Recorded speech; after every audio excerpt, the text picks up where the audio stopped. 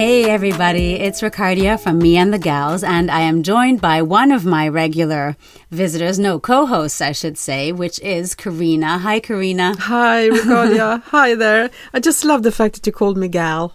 I'm still a girl. Yes. Gal. So today I'm here with Karina, and just Karina, because we're going to talk about something that we've often had as a topic in our conversations and that I've often thought about in terms of Karina, but also my own life. And the title I ran by Karina, and she was already like, I don't know that suits me because the title is Coming Out and Still Not Gay. What are your first thoughts about it, Oh my Karina? God, that is so provocative.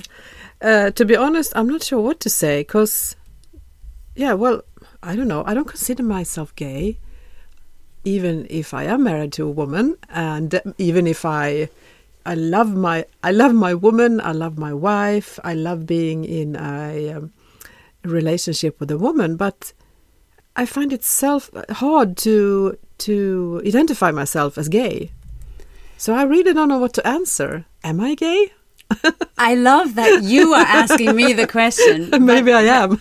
Maybe you are, or maybe we'll get to the fluidity of it for you later, maybe. But I wanted to, I'll circle back to it in a moment. But I read this article about a woman a couple of years ago. I think I even forwarded it to you at the time. And she referred to herself as a late life lesbian. So she had been married for over 20 years. There were kids. Then she left him and she started dating and I think ending up marrying a woman. So she called it late life lesbian. And then I remember there was Elizabeth Gilbert who wrote Eat, Pray, Love, who was married to men twice. And she also, at a later time, I think she was in her 50s by now, ended up falling deeply, madly in love with a woman who she then lost, who died. And she has a sort of a similar evolution as you do. But I never heard her talking about herself as a lesbian. Is that something that you also feel like doesn't really tell the whole story, maybe? Exactly. I never put that label on myself as being a lesbian or a gay, but I do like that concept of being like a late life, what did you say? Lesbian. A late life lesbian, because it has to do with, for me, it's a question about evolution. In a way, as a woman, I could never have done this when I was 25 because I simply was not there. Whilst now I am so totally there. I love where I'm at, and this is where I should be. But it has also taken a bit of years in my life to get to this point, because it's all about your inner urges and needs and your feelings and all that. And I think it's not until I turned how old was I? 55? Oh my God. I was 55 when I met Sophia, and I was just there. It was just perfect. It was. And why do you think you couldn't, when you say you couldn't have done it as a younger person, is it because you wouldn't have even had the imagination, or you would have had some sort of moral questioning of yourself going on, depending on how old we are? We don't know how we reacted to this back in the day. That's also a very good question. I think I definitely had no moral at the time. It wasn't that. It just simply wasn't. It's a bit like if you don't see it, you can't be it, especially in my case, because I was born and I grew up in a small town in the northern parts of Sweden, and I can't even remember seeing any gay people. I mean, obviously there must have been some, and they must have been there in front of my face, but nobody was like openly gay. So I was never exposed to the situation even. I do think, however, now that I sort of do a recap of my life and I think about different circumstances or situations that I have been in, I think a couple of women has actually hit on me in a very sort of soft and subtle way. But not even then have I actually realized that this could have been for me. You know, funny, huh? But it has a lot to do with, I think, the upbringing and what you don't see, you can't be. And I don't know. I just did what was expected of me, I guess. And you know, and that was to meet a man, get married, and have kids. So that's what I did. Funnily enough. Almost like we lack the imagination sometimes to picture ourselves in this kind of situation, because not just because we don't see it, I think sometimes, but because how do you go to a place that you just can't see in front of you, like you said? And I thought about this in terms of our conversation with the late life lesbian. So it really feels like you're more fluid than this label would give you permission to be. Does that feel like something? You mean like LLL, late life like lesbian? you don't exactly the triple L scenario. Yeah, like you don't. It sounds to me, but correct me if I'm sort of conjuring up things that don't really fit. It sounds to me like you feel that it hasn't so much to do with sexual attraction per se, or not only, but more like there's a person and she happens to be female and you fell in love with her. Exactly. Yeah. You know, this is so. People who meet me after this, after I entered my new type of life, so to speak, they meet me, and the first thing that they can come up with as a question, if they give me any question, it's like, what it's like to have sex with a woman. Instead of saying, what is it like to spend your life together with a partner that totally gets you, that are on your same level every day, all the time, a person who can feel every feeling you have, a person who can totally understand you, because that's what it is. And the sexual part, I mean, that just comes as a bonus for you, because if you are a sexual individual, as I consider myself to be, it doesn't matter if it's a man or a woman, actually. For me, it doesn't. I am so much more attracted to the fact that I have a partner who gets me, who sees me, who understands me, who think like I think, and who, quite frankly, I would like to spend time with, because this is what we do in our relationship. We spend time together with each other, which I find very... I truly enjoy and like that, appreciate that in my life today. That reminds me of something when you say that. I remember after one particularly traumatic breakup, it was a long-term relationship.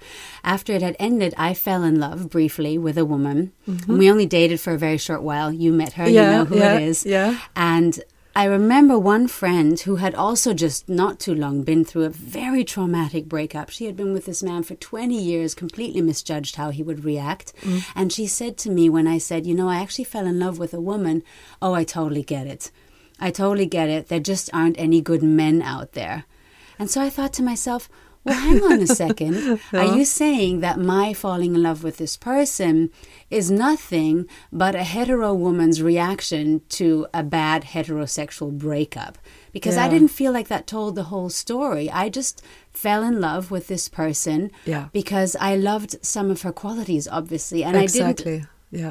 It didn't necessarily strike me first, ooh, I'm going to have sex with a woman now. No, it exactly. was more like, oh, there's this person. Yeah. And so I'm wondering, did anybody ever do that also, where they said to you, oh, yeah, it's probably a reaction to men and now you've gone off them? Does that, like, we're done here? We're done, yeah. I can't remember anyone actually saying that to me, but I can imagine them thinking it. And that sort of pisses me off a bit, because that is so low in a way, obviously, I'm sure there are good men out there. It's just definitely. It's not just one of them. I didn't happen to meet a good man. I met a good woman, which did it for me. So, Yeah, it's like, but almost it felt like, it's the consolation prize. Like men didn't work out. And I've often felt that around, in this case now, gay women, there often was this feeling, she's very disappointed in men. But I don't know that necessarily works, because if a man is disappointed, does he start to randomly have sex with men? Like that, no, it seemed like such a weird... No. Yeah. No, it doesn't work like that in real life, I think. No, it's nothing to do with it, actually. I think it's more a fact that finally I am getting to know myself. I know my needs. I know what I want. I know... what makes me happy, what makes me tick. And she just happened to be that person at that time. So it was also timing, I guess. Because it's like, when you start looking for love, or a person to love, a partner, you open up in a special way. Your mind is more open to bringing love in. And that's what happened at that particular time for me when I met Sofia. So, yeah. I love that idea that I feel like in a roundabout way what you're saying is that love stands above any of all these labels. Oh, it does. It does. Preconceived notions. Exactly. And I also like the potential that you're mentioning here of there just being so much more than what we think we know after the first, 3-4 decades in our life. Yes, exactly. That there's more expansion. Oh, there's so much more. Yeah. You know, the shit you don't know, and then there's the shit you don't know. Yeah.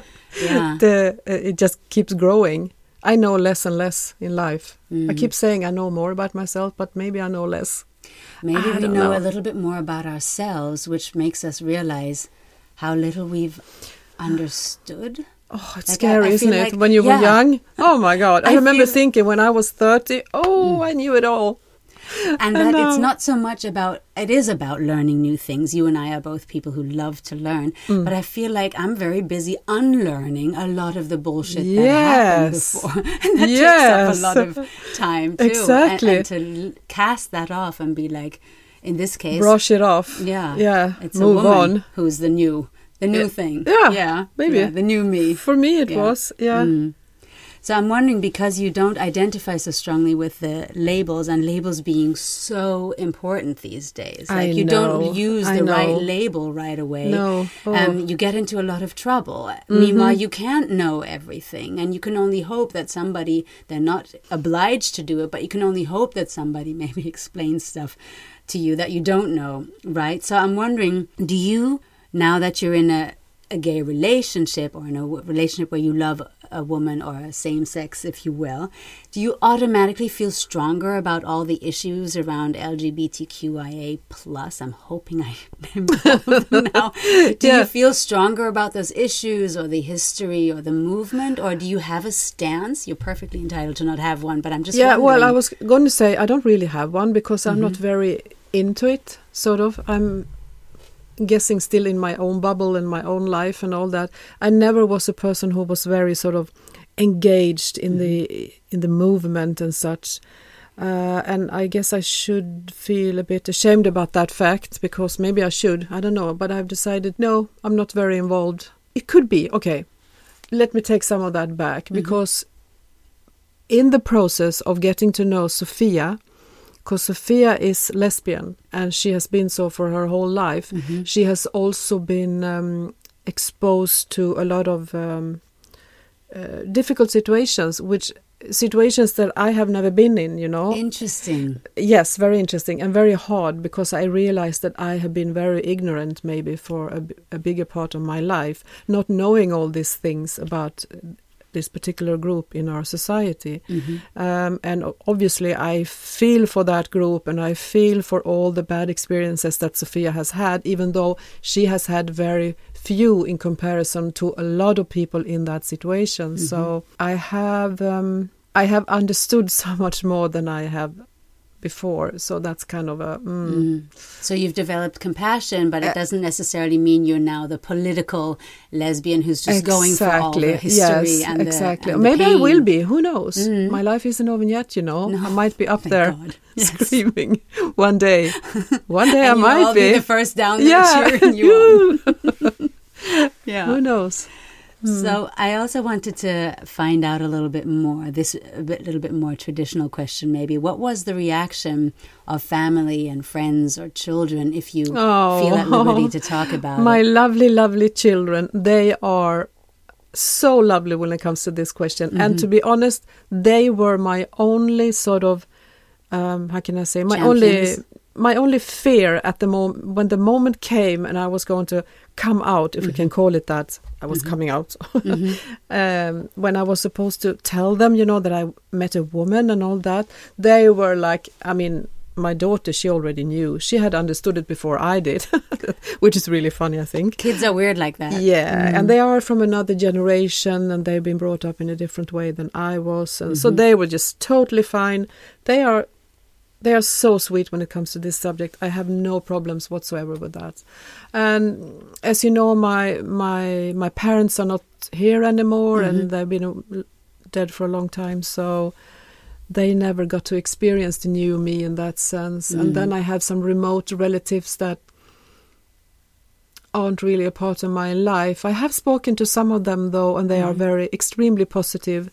I have an aunt, and she's around in her 80s, and she's just so happy-go-lucky and congratulating me and being very sweet. No, to be honest, I have had no negative reactions from people. I'm sure there must be someone's out there thinking negative thoughts about this, but I have received a lot of love, actually. Isn't that interesting? Come to think about it, nobody has really said something evil or something negative about my choices. But then again, as from the day when I divorced and left my old life, I left a lot of the old friends and the old friends and people that I had around me. I sort of lost contact with a lot of them. And the few that I kept, the few that were really my friends, they are still my friends, and they see me for what I am. So, no, I think people are, in general, very positive, I must say, to be honest. The only thing they want to know is, what is it like to have sex with a woman? Do they really ask directly like that? Some of them have. Yeah. Because there's so much curiosity around it. I know, but it's funny because finally every someone knows woman their way around a landscape. I know, every woman has a female body, right? So I would say it's easier to know a female body than it is to know a male body. That's the only thing I can come up with when I try to think about what is it like? I mean, it's much easier for me to explain what I want or figure out or guess what my partner wants, because it's the same body as I have, you know? That's funny. I never thought of that. God, I'm so ignorant. Yeah, it's not. I don't think it's ignorant. It's just like you said. There weren't enough models out there. There were none. Yeah. I mean, who in my age group? None. And you said something else the other day, or not too long ago, that I thought was really interesting. You felt that, this is without judgment, obviously, that the female energy also doesn't take over in a relationship the way male energy sometimes can. Yes. What did you mean because, by that? Because, male energy is... We were all brought up so differently. The male energy is supposed to be the funny ones, the ones that always talk over your head, and the ones that sort of often gathers in groups. And the male sexual energy is very penetrating energy. Interesting whilst the female is not. And that's a big difference. I mean, to be a man and to be responsible for the penetration, that's a very big responsibility to actually enter a woman, you know? I love that. Well, and of course you can give them the trust, and of course they can do that with whatever it takes to do it in a wonderful way. But for women it's so different. It's more like waves coming and going together. Oh, wow. I don't know how to describe it, but we're much more on the same level. And sex is much more in the head. That could also be my age. I don't know. That's really, really interesting. And I think the one word that keeps sort of now reverberating in my head as I hear you talk is this two things. It feels like a shedding of several skins when you say you lost friends after this relationship, the longer one that you ended. And so I feel like there's a lot of transformational energy. And I feel like you sound like someone who found more freedom as she aged. Yes, I did. I feel totally free today. And that, I don't know if that is because we are two women, because we consider ourselves very equal. We are totally equal, and that's a feeling of freedom, you know. I can be whoever I want to be. I can just be me.